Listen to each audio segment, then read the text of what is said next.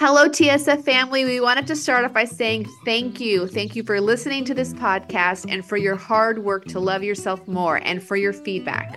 Can you believe it's been 3 years that we've been doing this spiritual fix, and it has been such a beautiful labor of love for Anna and me. We have loved doing this work. We've loved hearing from you, and we love exploring ourselves and each other alongside our listeners. We wanted to put out the call for 3 ways that you can help support us to support you.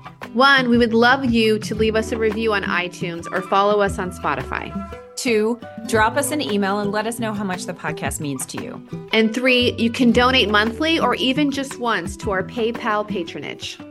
Every little bit helps, and we are so grateful to those of you who have donated already. Thank you. You help make this podcast possible. Thanks, y'all. You can go to our website, www.thisspiritualfix.com, for information on how to pledge, as well as to email us.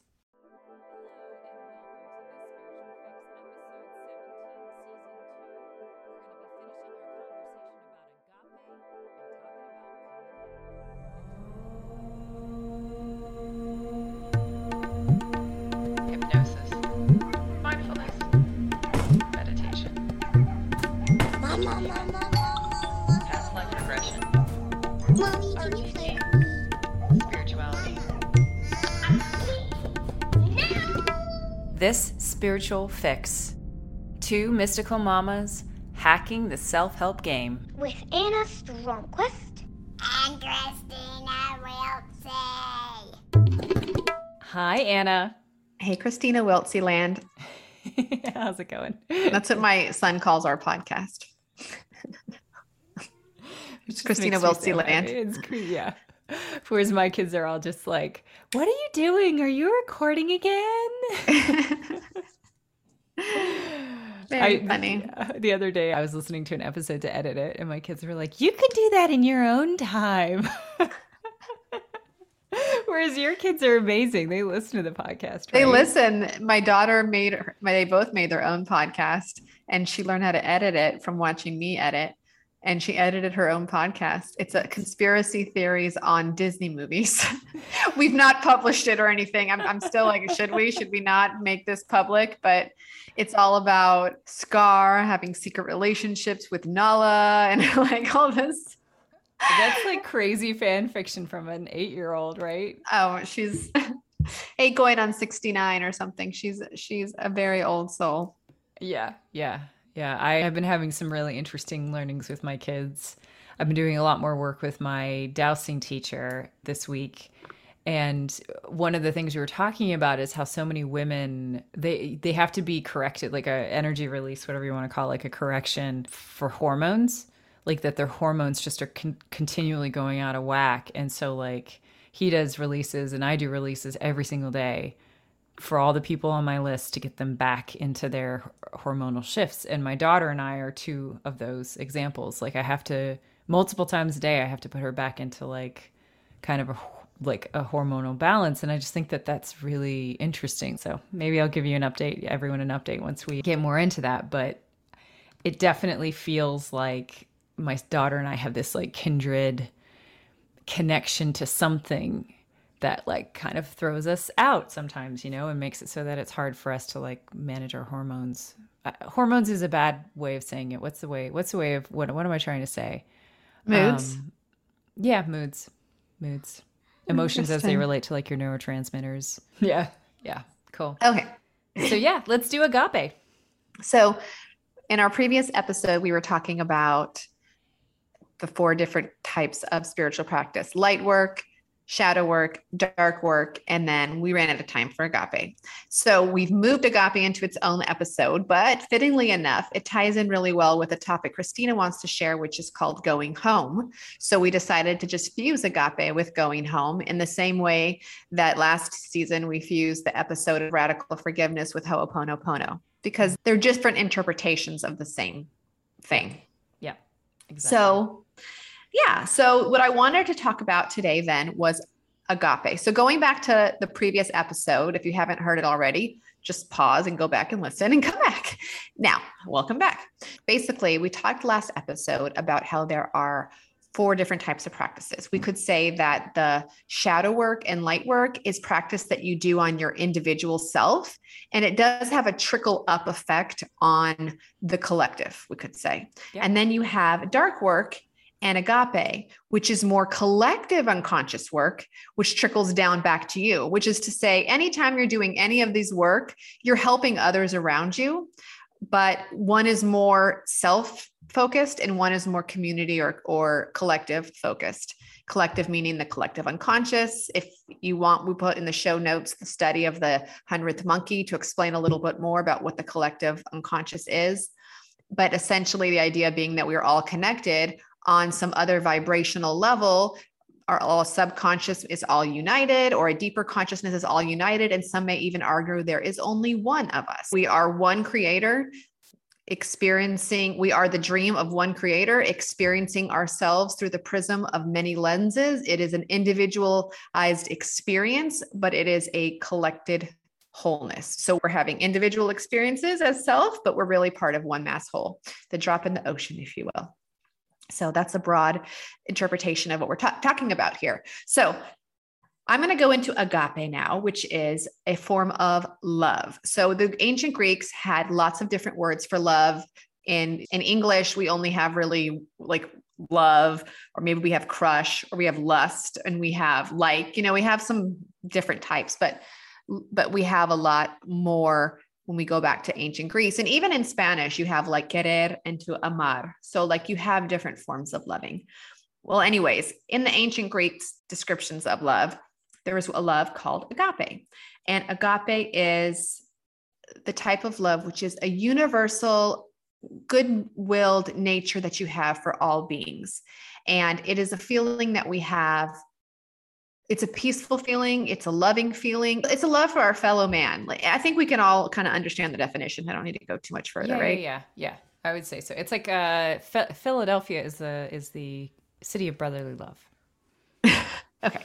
It's the Philadelphia of the spiritual world. I wouldn't necessarily say that's true in practice, but it is the city of brotherly love. So they call it brotherly love because it's like, it's a filial, right? Yeah. No, filial is brotherly love. Agape is different. Oh, okay. I'm sorry. Filial love is the love that you feel for family members, which is different because family members would be, as A Course in Miracles would call, special love. Yes. When you have special attachments to others. Right. This is a love for all. Okay. So like we could say, there's a subtle truth. We can all recognize that we have apparent truth and subtle truth. Like on the apparent level, I might really think so-and-so is an asshole, but on the most subtle level, I deep down inside love him or love her because she is one of my colleagues in this game of life. Exactly. They're in my forgiveness game, right? Yeah. Yeah. Part of my game here.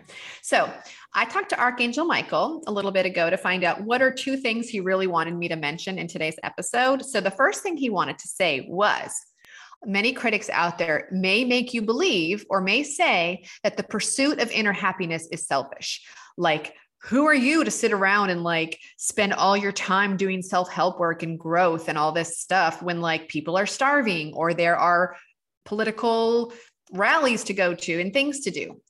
Archangel Michael told me, never underestimate the power of your own pursuit of happiness, because when you raise your vibrational level of happiness, you actually help all the miserable people on the planet go up a little higher.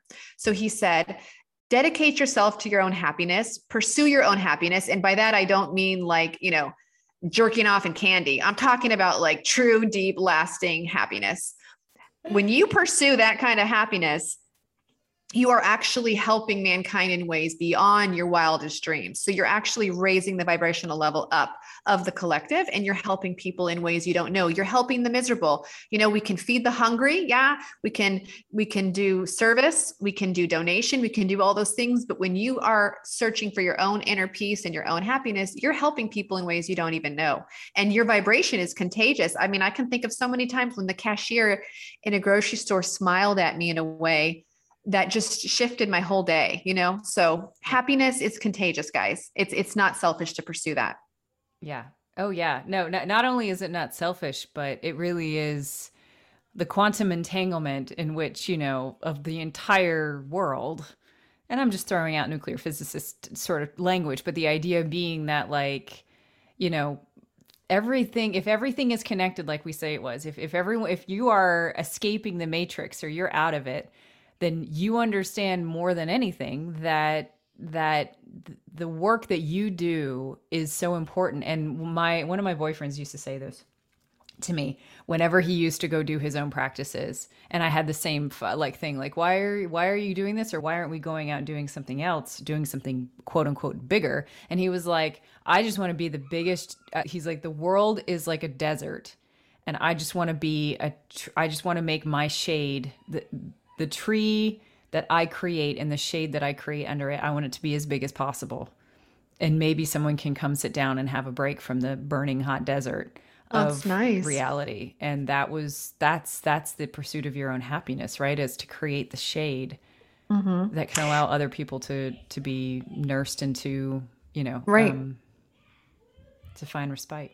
Well, you know, there's a great quote, and it's hurt people, you know, happy people don't hurt other people, hurt people hurt people. Yeah. So hurt meaning adjective, and then hurt meaning verb, hurt people. So yeah, I mean, you get out of happiness, you stop that cycle. And many people will say the pursuit of peace in the world begins in your home, and it begins in your own heart. So that was the first thing that I wanted to say. And then the next thing I wanted to say was that one of the other great things you can do, which is agape, which is service to your humanity and fellow folks through love, is Ho'oponopono, or radical forgiveness, which we discuss in great detail, episode 14 of season 1. And I'm not going to go too much into it here, but basically by forgiving everyone and making forgiveness a daily practice, by forgiving the things that bother you, by forgiving the things that don't bother you, by just forgiving the illusion of a world that causes suffering, you are helping people so much. You are collapsing stories, you are collapsing dimensions, and you are affecting others, whether you know it or not. So I would say, go back and listen to that episode 2. We'll put that in the show notes links, because we'll put that link in the show notes as well. And then the next thing I want to say was also something that Archangel Michael was like, make sure you tell everybody this. And that is that when a baby is born, it has a soft spot on the top of its head, which is called the crown chakra, or the crown area. And it fontanelle. Is the fontanelle. I was always going to name my bebop group, or the fontanelles. Go ahead. The fontanelles. But anyways, this is a very sacred part of a baby's body. And believe it or not, even though when that skull fuses and hardens, it continues to be a sacred spot for you. Now, there are people on the planet who are continuously giving something called metta, which is loving kindness. It is a loving kindness meditation. It is a loving vibration. It is extremely popular in the Buddhist communities, and there are hundreds of thousands of millions of Buddhists all over the world. And at any given moment, at any place on earth, someone out there is giving metta. And if you are ever in a situation where you need to receive metta, you just imagine love and loving kindness coming in through that crown on the top of your head. That's why babies are so loving and happy all the time, because that place is always open. They're always getting it. But for those of us who have it hardened, or we've lost connection with that, you can always just bring your awareness to your skull, to that top soft area of the baby's head, and bring it in. Similarly, when you want to give it out to the world, just give loving kindness out to people. That's where you're sending it. You're actually sending it to other people's crown chakras. I'm not sure if you knew that, but I did not know that. That's amazing. Yes. That's where it's going. That's where it's going. So yeah, I was taught that in the Vipassana course. I was having a big struggle in a course one day. And one of the teachers said, when you're struggling and you can't focus on the top of your head at that fontanelle, and metta is coming into you at any given point in time. Because of time changes across the world, someone is always giving metta. I like that. That makes me feel so comforted. Isn't that beautiful? Yeah. So the next thing I want to talk about is random acts of kindness. So one other way that you can generate more agape and send more love out into the world is through random acts of kindness. You know, you could leave a couple quarters in the candy machine for someone to find. You could pay for someone's coffee when you're in line at the coffee shop. You know, you can do random things. It's best if you do them anonymously, because then there's less ego attached to it, right? Mm-hmm. But if you need to put your name on in the beginning, do it. Who cares? But just keep in mind, ego can get mixed up in this one. But random acts of kindness is another beautiful way that you can kind of spread the love and uplift someone's day.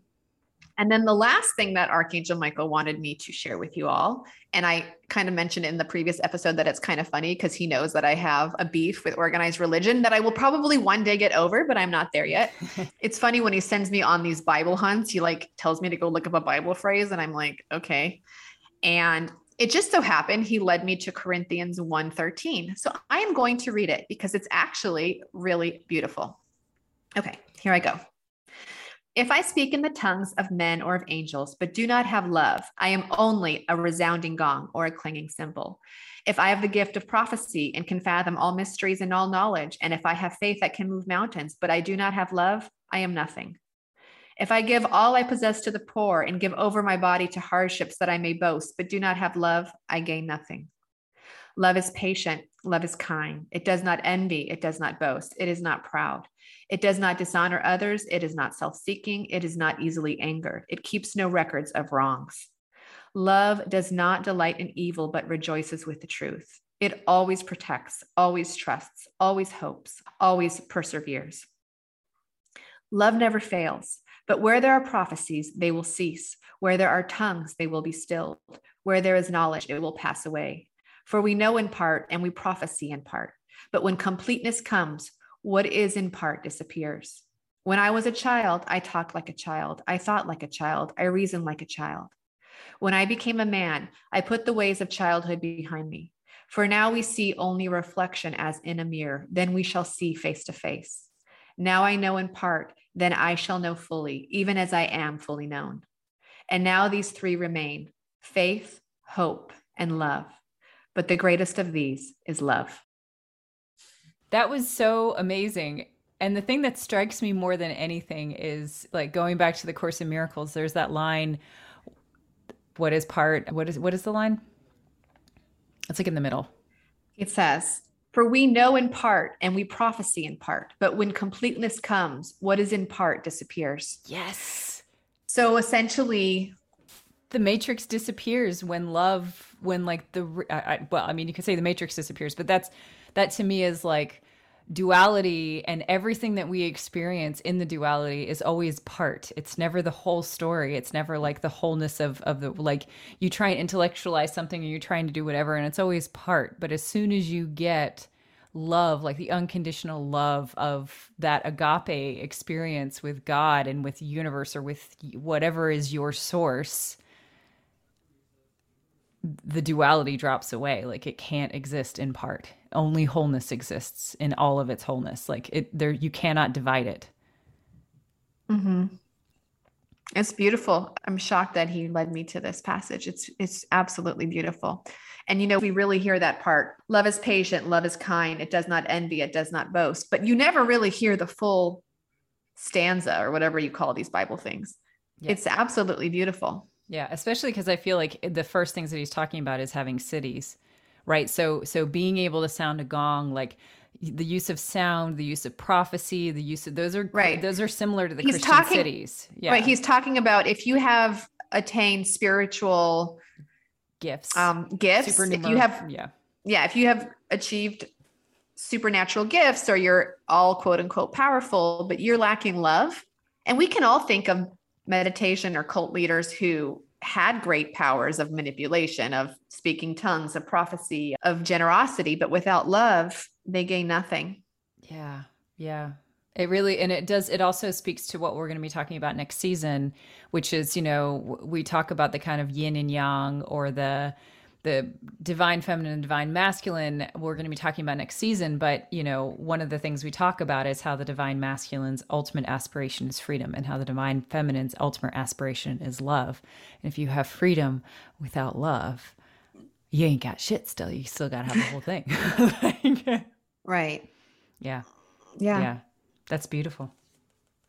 Thank you. Right. That concludes the light work, shadow work, dark work episode. And we'll just weave ourselves right into yours, which is called Coming Home. Can you give us a little background on this one, Chris? Yes, absolutely. So I'll tell you guys a little story. For me, I was at a Wild Woman weekend with Anna and Robbie a Our couple years shaman. ago. Our Shabby, our Shabby, Our our Shabi. Shabby We should just call ramen. her Shabi. She's Robbie. Shabby. She's a shaman. She's our Shabi. Just kidding. It's like sacrilegious, maybe.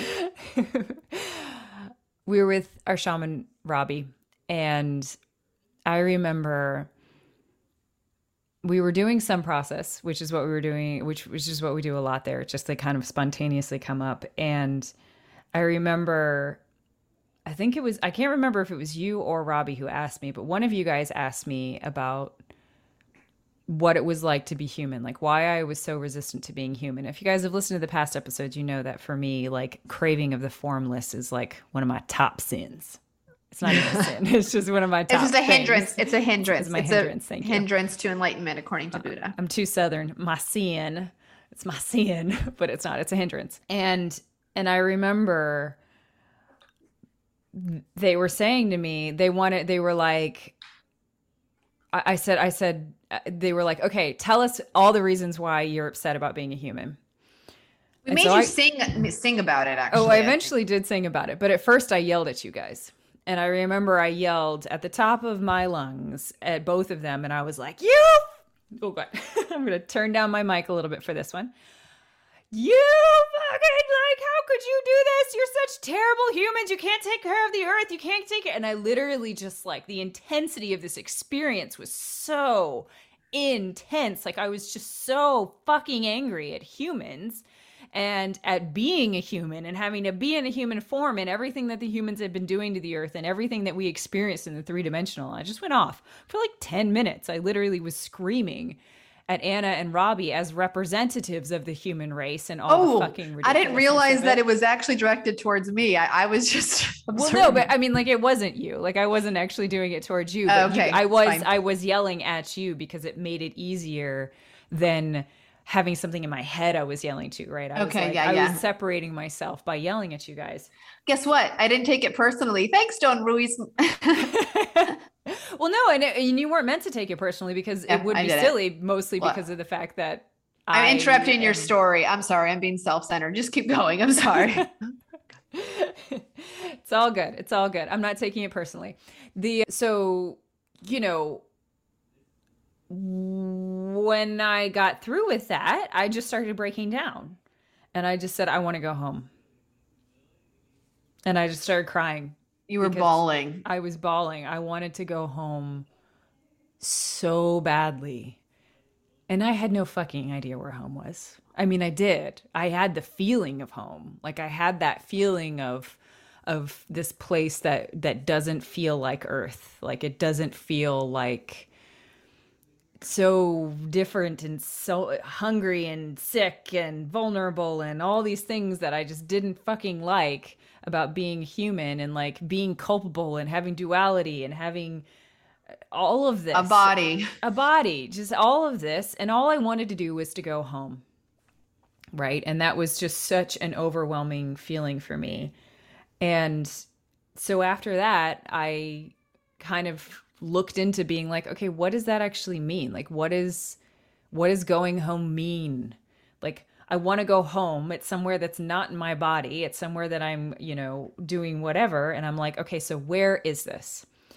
And so that was a couple of years ago. And I've done a lot of work since then to try and kind of figure it out. And I've been able to kind of distill it down into what I can convey to y'all is home to me. And home really comes in two different levels. The first home, which is the ultimate home, is what I call the zero state, is what we call the zero state, right? It's like, it's called the zero state because it's the zero dimension. It's like, it's not even the fifth dimension or the sixth dimension. It's literally all the dimensions collapsing back down on themselves so that there's no space between, there's no time between spaces. There's nothing. It's all just that one. It's not even oneness because oneness implies dimensionality. It doesn't have any dimensionality. It's the zero state. It is the ultimate place where we all started from. It's the pre-Big Bang, whatever you want to call. And, for me, so many of the practices that I do, I'm aspiring to get to this zero state. And I'm going to talk about that more at the end, but I'm first going to talk about the other home, which is where I came to first before I had any understanding of like the zero state and experience. I kind of understood intellectually about what this place is of like unconditional love and unending everything. But the second place is what I like to call the unseen worlds. It's where we go between when we die. It's where we go at night. It's where we go when we go on meditation journeys in our minds. And it's where we go when we astral travel. That's, depending on where you're going. But those are kind of the four main ways that we can get Wait to a the minute. second When you world. astral travel, you just kidding. Well, that's another. I'm not going to argue with you about astral travel. Well, the astral travel, you go to the astral plane. And so you can go, and so that's a kind of a complicated one. So I'll give you a brief explanation about that in a second. But Okay. the idea is that that you have the unseen worlds is what I call them. They have a lot of different names.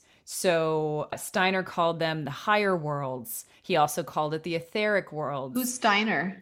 Rudolf Steiner, he's the one who created the Waldorf schools. He's the one who created the homeopathics as we know it, I believe. Oh no, not homeopathics, biodynamics, excuse me. Okay. And I've always been a big fan of his, mostly just because I seem to keep running into him all over the place. But I absolutely love his writing. I like really resonate with it and understand it.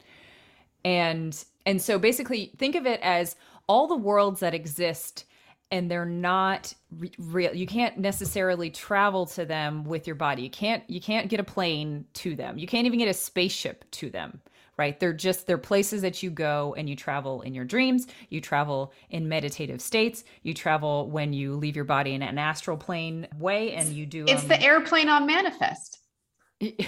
That's right. It's the airplane on the show Manifest. Exactly. It's basically where you're going and in this where you go when you close your eyes and you go into your imaginary field. That's what we're talking about here.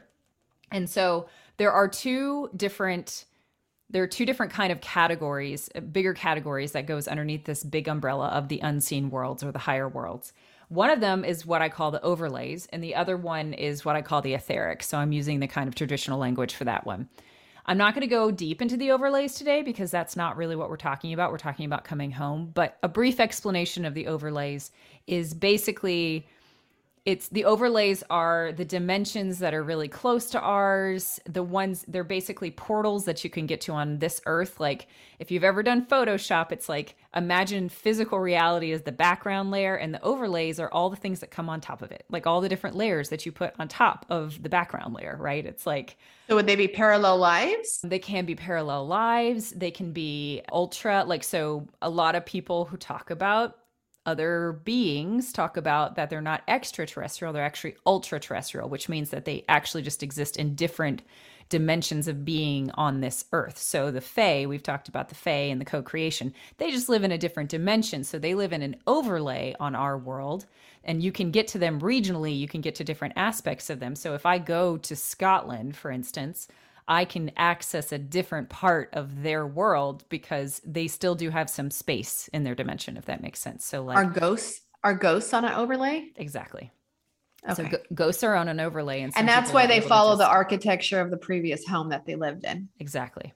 Okay. Because they're still there. Because they're still there and they're still sitting in an overlay that exists there, right? And so sometimes you get experiences where you will experience something happening over and over again, like some sort of haunting or some sort of something like that. And it's often because there's there's a lot of energy and an experience that's happened, and it's replaying and it's playing enough so that it's resonate. It's like it's got a wider bandwidth so that it's kind of bumping up against our ability to sense it. Right. To explain what I meant was that if you're seeing a ghost or you're following, you see a ghost, they are going to, and they look like they're walking through a door. They're actually not. It's that in the dimension where they are, when the house was constructed before, there was a door there.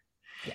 So it might look like they're walking through walls, but it's actually because the architecture of the previous home or before the renovation took place, that used to be a hallway, for example. That's it. Exactly. And so, I mentioned about a clock, for instance, that had a portal in it, right? That clock has an overlay of a portal on it. Like it basically has like another layer of energy associated with it. And anywhere that clock goes, the portal goes with it, right? So it's like, it's one of those things where if you've ever experienced something like a haunting before, you'll notice that the hauntings are sometimes associated with people and sometimes they're associated with places, right? And that's because they're attached they're attached to a person, they're attached to this specific thing, and they're following it through their overlay dimension. They're basically following it through their layer of reality. I feel like women's cervixes are just full of overlays. Yeah, they are. They are, right? Because they have to be portals to other places and they travel with you anywhere you go, right? So, you experience PMS and we get out there a little bit and all of a sudden you're pulling in overlay. Your overlay is pulling in all sorts of things from the etheric plane, which is what we're going to talk about next. But the overlays, basically, I almost think of them as a lot of gateways, right? So I've done a lot of work with clearing spirits from places, and I set up a portal, and I set up a portal outside my hotel, or I set up a portal somewhere else, right? And it's like, and then I close that portal wherever it is, but it's very much attached to the space, and it's very much attached to the time as well, like where you are in time at this point. So the etheric plane is what I like to call basically all the places that you went as a kid, right? Like in your imagination, like maybe you went to another world when you closed your eyes, or maybe you've been and kind of visited a different place in your imagination, or when you were going to sleep, you went to a certain place or something like that. And you seem to always be going back to the same place. Think of the etheric plane as the collective unseen, right? So the collective unseen is basically the place where you can have your own imaginary field that doesn't actually coincide with other people. In fact, like, you probably have like your own little yard in the mental plane, and you have your own little yard in the emotional plane, and you have your own little yard. You know what I mean? Like you have your own little fenced in area that's kind of exclusively yours. And you can go your whole life and operate just in those things and never actually bump into anything else.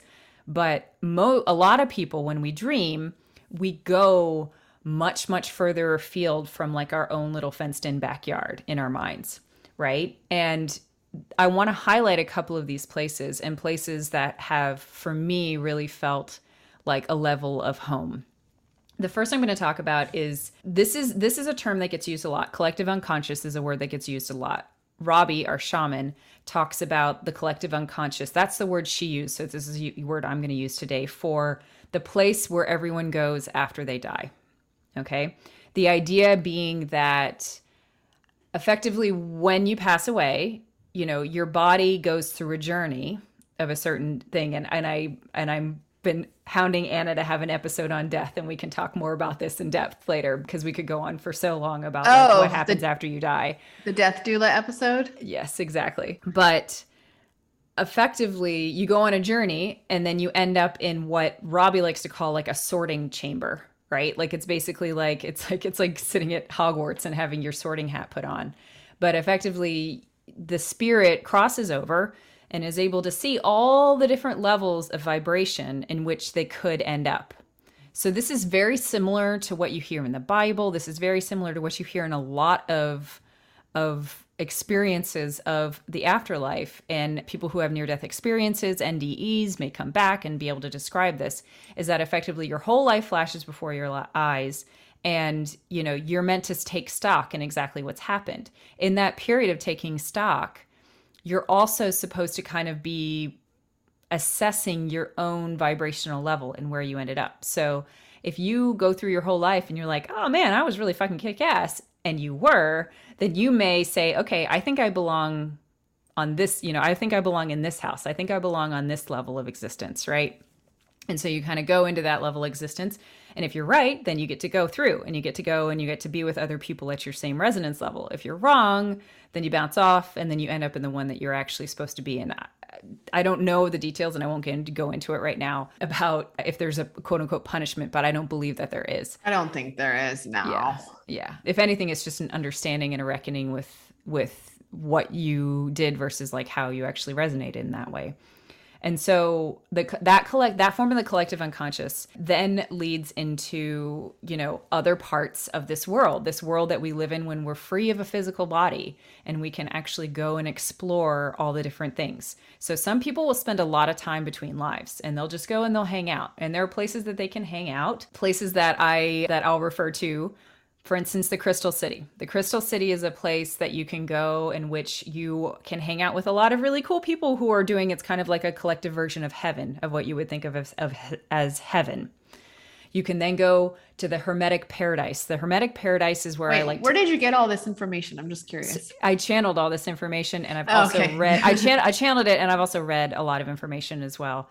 Okay. And so I've accumulated, this has been like probably close to 6 years of reading all of the different accounts of this experiences and then going and visiting them myself.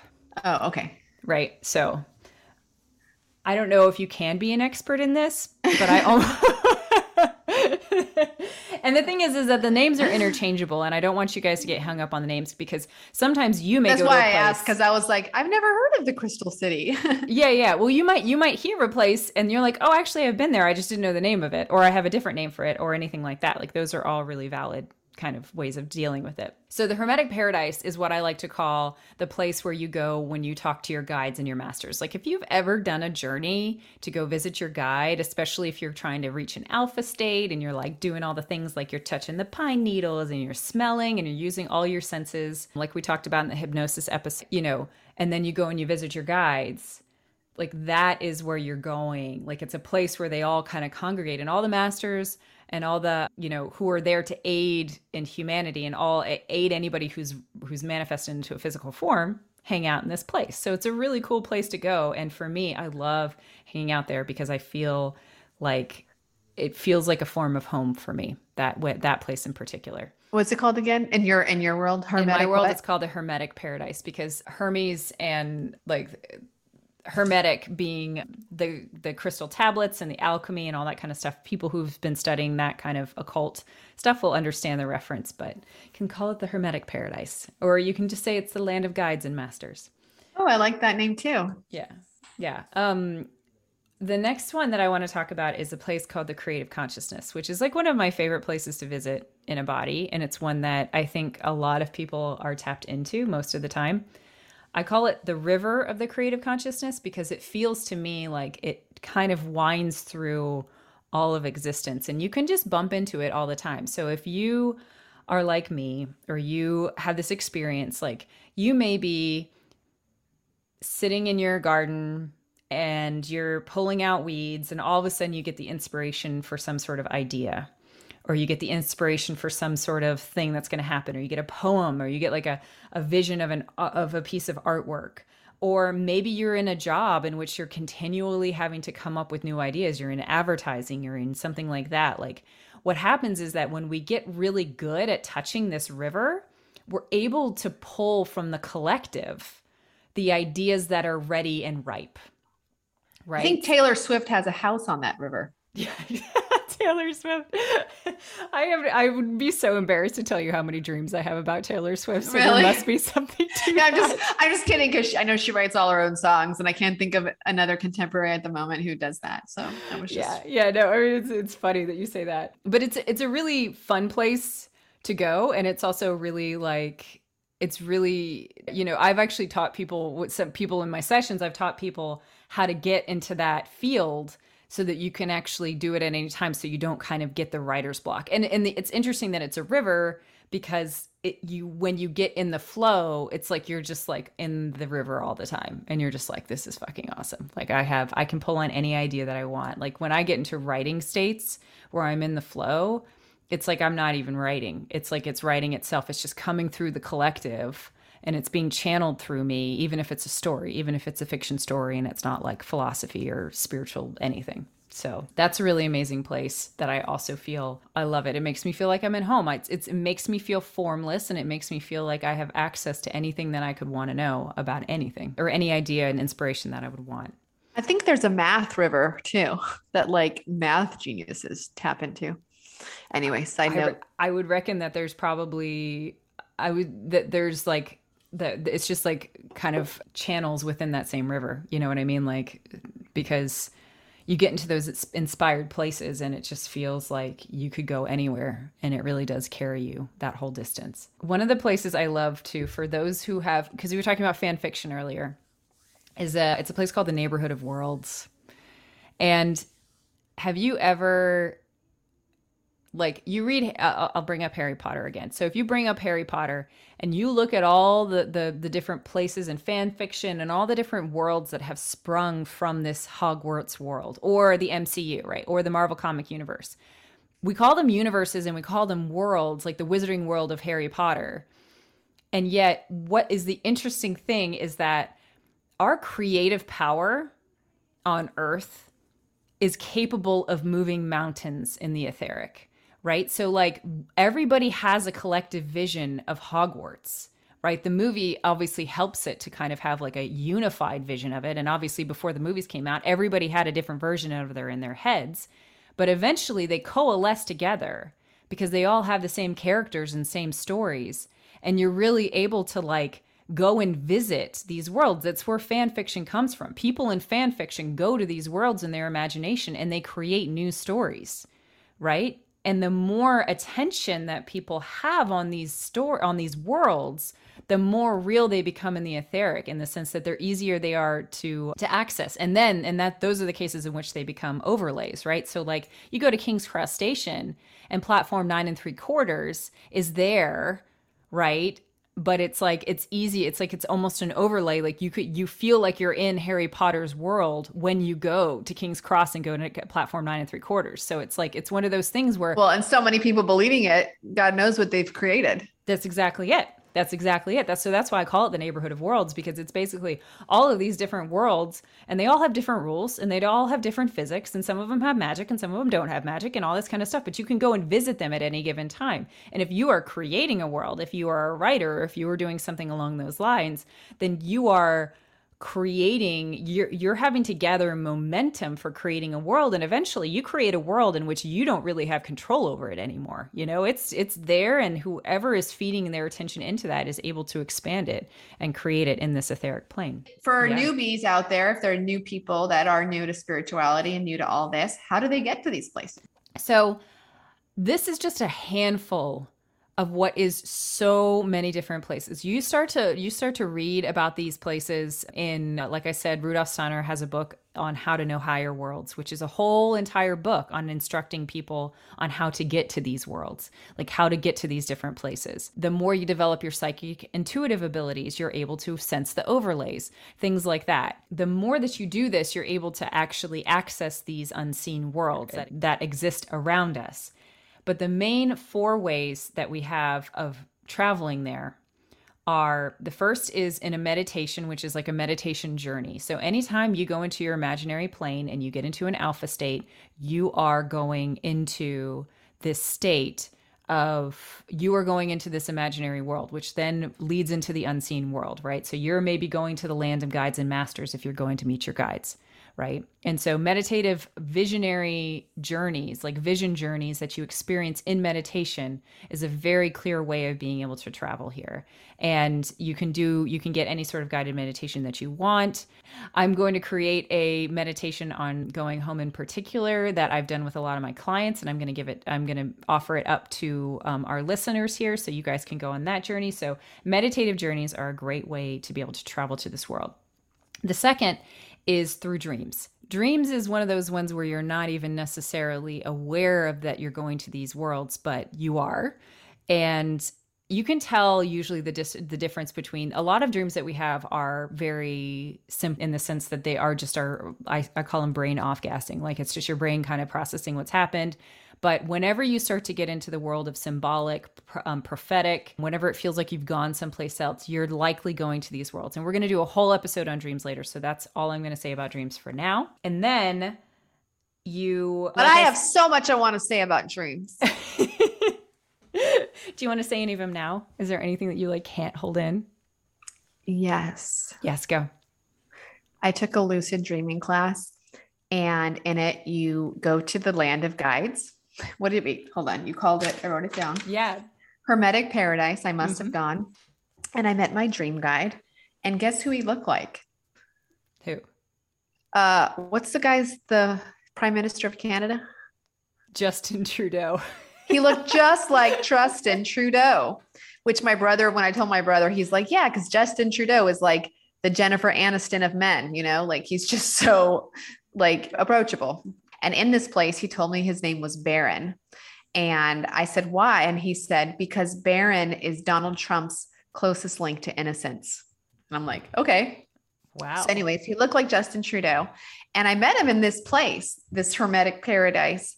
And anytime that I want to have like really meaningful lucid dreams, I simply have to close my eyes and I imagine this little house on a hill that has a secret passage, kind of like in that movie with the button eyes, Coraline. Coraline, yes. It's like, so basically I have a house I go to in my mind, and it's like the Coraline movie with a little tiny door, except for instead of a little tiny door, a stone wheel that I roll out of the way and I go down the tunnel. And when I get to the other side, I'm always back in the house, but in the opposite mirror version of it.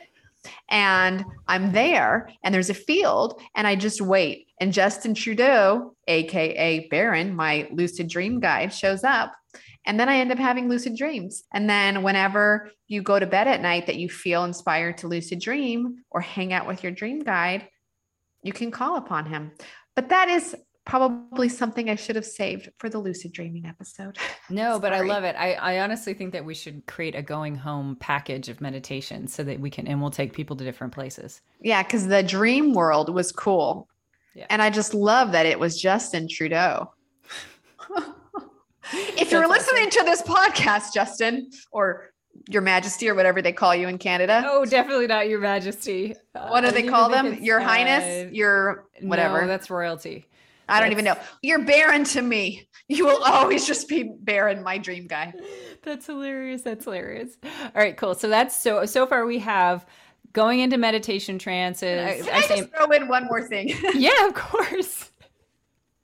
Even if everything Christina is saying today sounds like it's coming out of her ass, there are listeners who are like, what the fuck is she talking about? And this woman, Anna, talking about a Justin Trudeau Baron, the dream guide? What the hell? I want you to know, we might be wrong. These places might not exist, but I guarantee that we're having a lot more fun in life believing in it. Yeah, and that's the thing. Like, I come down to it at the end of the day, and I have to say, like, I would have such a hard time being a skeptic. I mean, I am sometimes. Even I definitely have doubt with my own experiences, but I have so much fucking fun going to these places. Fun. Maybe I made up Justin Trudeau with Barron. I might have made him all up. But you know what? But I love that Barron and I have a relationship. And whenever he wants to reach me in this waking world, he sends me a moth. Moths, because he said that moths, what did he say? Moths are the light seekers of the night. And so when I see a moth, that's my sign that I need to lucid dream, because moths look for the light, look for the truth in the dark. And I thought that was so cool. I love that. He sends me moths. That's awesome. That's absolutely awesome. All right. So meditation, dreams. The third one is the imaginary field. And this is the imaginary field is like what I call is like your waking daydream state. So like when you're daydreaming, or when you kind of like anytime that you play out a psychodrama in your head, like you play out like a conversation and you're like, he said this and she said this, that's your imaginary field, right? And you can choose to stay in your small self and like play out an argument over and over again with your field, or you can use it like a fucking baller shaman and go someplace while you're awake and go and visit any of these different places that you want. And when we talk about, in so many episodes, we talk about the Feed Your Demon exercise. We're basically doing imaginary field work. Mm-hmm. Yep. You're using that field to be able to sense. And sometimes you're in a meditative state, you're in a trance, you're in a deep meditation, you're pulling on different things, but other times you're just experiencing it while you're awake. And maybe you're running beta, and maybe you're running alpha and beta, maybe you're doing something like that. But that brainwaves. Yeah, I'm talking about brainwaves. But that imaginary field is incredibly, incredibly potent. And we only give it to children to have the power to do it. The children has to, you have such a good imagination. I never stopped daydreaming. Yeah. And that's the thing. Like, It's a tool for all of us. Children are supposed to exercise it so that they can explore it, but we should never stop exploring it, right? Like it's actually, it's just like everything else. Kids play at things so that when they're adults, they can actually do them. This is the same thing with the imaginary. And then last but not least is astral travel. And so I want to kind of really briefly go over this. Astral travel is, and the astral body is basically another layer of the body that kind of overlays your body. So it's the astral body is like an overlay on your body. You have an emotional body, a mental body, you have a spiritual body, which is kind of has two sides of the yin and yang of the spiritual body, and then you have an astral body. And the astral body can detach from your body and go and travel anywhere within the overlays. It can also go into the etheric. So it can go anywhere in the unseen if you want. Can I throw in something? Yeah. I'm currently taking the course called the Silva Mind Control course, but it's the updated version where you astral travel. And in this course, he doesn't call it leaving your body. He just says we expand our consciousness so much bigger than our bodies. Ooh, and that's nice to me, because the idea of like getting up and leaving my body is really creepy. But the idea of just expanding my consciousness to be larger, to fill up the house, or to be large enough to fill up the city, I'm just making myself bigger, my consciousness bigger. So there's also, I'm just saying astral travel doesn't necessarily have to be, you're leaving. It can be, you're just expanding. Yeah. Yeah. And the reason that we traditionally say leaving is because it may feel like that when you lift above your body and then you're looking back at your body. Like some people have that experience when they astral travel, and they feel, and you may astral travel when you're asleep. You may do it purposely when you're awake, things like that. Or you could do it in an accident, like a life-changing accident or something. That's the only time I really remember that happening to me was when I was in an accident. Yeah. And that's the one person I knew who was a walk-in, which is, oh God, why did I open that can of worms? Let's talk. Walk-ins will be discussed in Halloween episode. Walk-ins will be discussed. Everything is going to be discussed in the Halloween episode. Everything, enlightenment. No kidding. We're all going to cover it. But the idea, a basic idea is that a walk-in is somebody who, it's like a higher form of consciousness that walks into your body during a near-death experience. But they can also be trickster type of people. So like, well, like you hear about people who are in a coma, when they come back, they suddenly are speaking they are suddenly speaking Aramaic or some dead language. Why? Walk-in. Yeah, exactly. Or they could be having a past life memory, but walk-ins are basicly, well, anyways, there's just so much. There's so much. We won't go into walk-ins need their own episode. They've I think you're definitely right. We've now teased so many future episodes. I feel like even just saying the word walk-in, all these like are suddenly in my room looking at me like, juicy body. And you're like, this is not get away. Your body. Archangel Michael, get them away. I don't need any walk-ins. No, exactly. Well, there's entity attachments, and then there's walk-ins, and then there's all that kind of stuff. And why did I even bring them up in the first place? Oh, I have a theory that maybe when you get enlightened, you actually just die, and then an enlightened being does a walk-in. That's an idea. I love that idea. I love that continuous death theory that I've heard on TikTok, which is that we've actually died multiple times throughout our lives. But just walk-ins. And we either just have walk-ins or we just don't even realize it's happened. And so our consciousness continues on because it's like, I'm not going to get rid of this body yet. I'm not ready. Yeah, the brain maintains its neuroses. Yeah, exactly. So God, that is just totally off topic, people. We are sorry. We try to keep on track. But we're doing a shit job. We're doing a shit job here. But there is something to be said for walk-ins. The reason I mentioned walk-ins is because people who have near-death experiences will experience leaving their body and looking back at it. And in those cases, sometimes, like I know somebody specifically who during childbirth almost died. They were able to see their body. They made the decision while they were in their astral form that they did not want to leave their body, that there was nobody to take care of the baby if they died. They kicked the walking out? Well, no. They actually let the higher form of they basically, the younger version of them, so to speak, the more immature version left, and the more mature higher self, like a bigger portion of their higher self, came into their body. And so it was a good walk-in. You know what a great visual representation of a walk-in is? In the movie Ghost, which with Whoopi Goldberg, Patrick Swayze, and Demi Moore, Whoopi Goldberg lets Patrick Swayze get inside her body and then make love to Demi Moore. Do you remember that? Mm-hmm. That is a quintessential experience of a temporary walk-in. Yeah. Yeah. And so the reason that I bring up astral travel, and do I need to actually say this? Okay. So apparently I'm supposed to say this. Years ago, Robbie told us that, like, if you think of the astral plane as a certain frequency of radio frequency that your astral body can easily travel around on the earth, there have been a lot. If you go and you search for remote viewing, if you go and you search for anything, that is a form of having your consciousness travel in astral travel, right? So it's like, are you able to see secret documents for Russians in a file? Or are you able to check out bases on the moon? Like, I mean, you go down the rabbit hole of remote viewing. And this is what we're looking at, is that, like, there's a form of astral travel. And Robbie once said to us, she was like, you got to be really careful if you get on the astral plane, because there are a lot of people who've been using this plane for a very long time and who try to control it. It's a territory just like a country. Yeah, I'm not a big advocate of astral travel in the sense of, like, did you see that movie Behind Her Eyes? Yeah. Well, anyways. But in all seriousness, do not astral travel for fun, guys, for shits and giggles. There's a lot of safer places that you can go. And I would recommend that you have a guide or a teacher, even if that guide is not in a human form. And it's, as long as it's somebody that you can trust, then that's good. And, this is something that I was going to say last episode, and I was going to say it in the Halloween, but I'm going to say it in this one, is that anybody that you come across in any of these fields, if you ask them to identify themselves, they have to identify themselves. It's one of these great rules. One of the great rules about all of these energies is they have impeccable speech.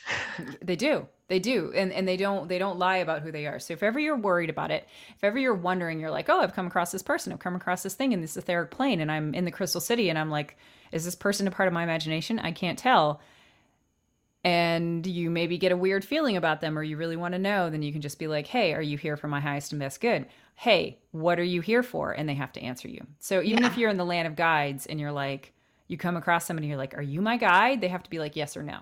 And they actually have to tell the truth. Yeah, they always tell the truth. That's what I love about even the little assholes, is they always have impeccable speech. Yep. It's so true. It's so true. And so just to really close this up today, I want to go into the zero state. Now, they may lie to you about other stuff like, ooh, let's get paranoid. The world is ending. Let me fill your head with scary conspiracy stuff. Yes, they might tell you weird ass shit, but when you ask them directly, like, who are you? They won't lie about that. Yeah. Yeah. Cool. So to really end this coming home, because for me, and this may be different for everybody, for me, going home is not being in a human body, which means that I love all of these worlds. These worlds are like fucking candy. I'm like a kid in a candy store. I love it. And I can go anywhere in them, and I feel like I know them, and I know people in all of them. And I'm just like, I just love it. But you're also coming through the filter of the rejection wound who loves to escape. That's it. So in a way, for you, these planes are a way for you to escape Earth. I love going to those places too. Don't get me wrong, but they don't feel like home. I feel most at home in my body. Yeah. Just to like throw out another perspective. It's a really important perspective. Which is why I want to end on the zero state. So I just want everyone to like be still for a moment. Okay. Because you can't describe the zero state with words. Okay. And I want everyone, if you're in a place where you can close your eyes. If you're driving, don't close your eyes. But I want everyone to take a big, deep breath in through your belly, in through your nose, and blow out through your mouth, and in through your nose, and out through your mouth.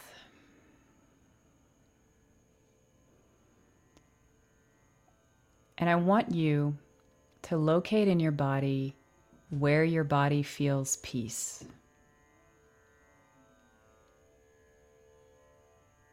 If you can't find peace, find a little ounce of love. Love that has no conditions. Love that is just warm or cool or whatever it is. That moment of love that is home, that feels completely safe and comforting. And when you locate that, no matter where it is, whether it's in your big toe or in your knee or in your chest or in your head, or maybe it's just outside, maybe it's in your crown chakra, I want you to imagine that feeling, and I want you to expand it in every direction, in front and behind you, in every direction on either side of you. Expand it up, expand it down, and just sit for a moment, in this moment, feeling that expanded peace. Because the zero state is within all of us. It's always there. And home is always within us. And so all we have to do is find it, locate it, expand it, and we can have a moment of being home while still in a human body.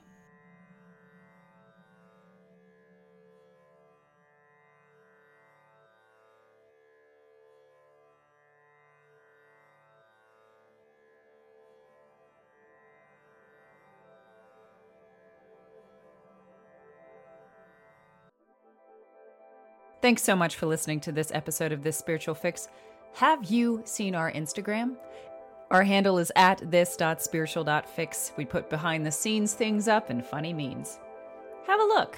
And remember, Humility, gratitude, acceptance, done.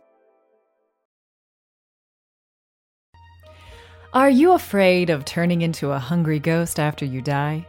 If you're anything like me, the thought of becoming one of the many wandering spirits left over on this plane of existence after you die may keep you awake at night. Fear not.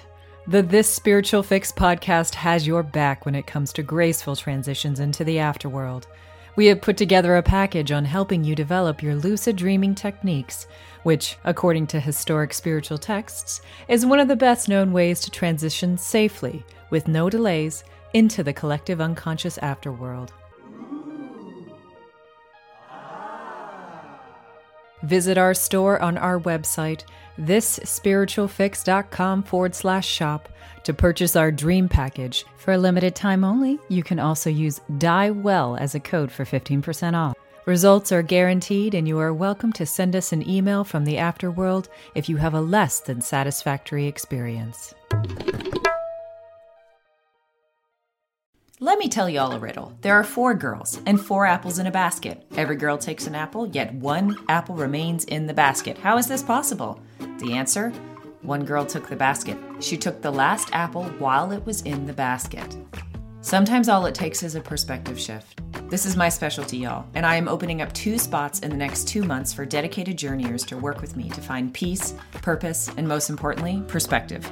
In these journeys, we co-create a curriculum that suits your current blocks, goals, and needs, and we use all the tools: shadow work, books, fiction, remote viewing, intuition, meditation, guided journeys, energy healing, dreaming techniques, you name it, we do it, and all to achieve a commonly held set of objectives. And if you're interested in hearing more, book a free call with me at www.chriswiltsey.com/discover.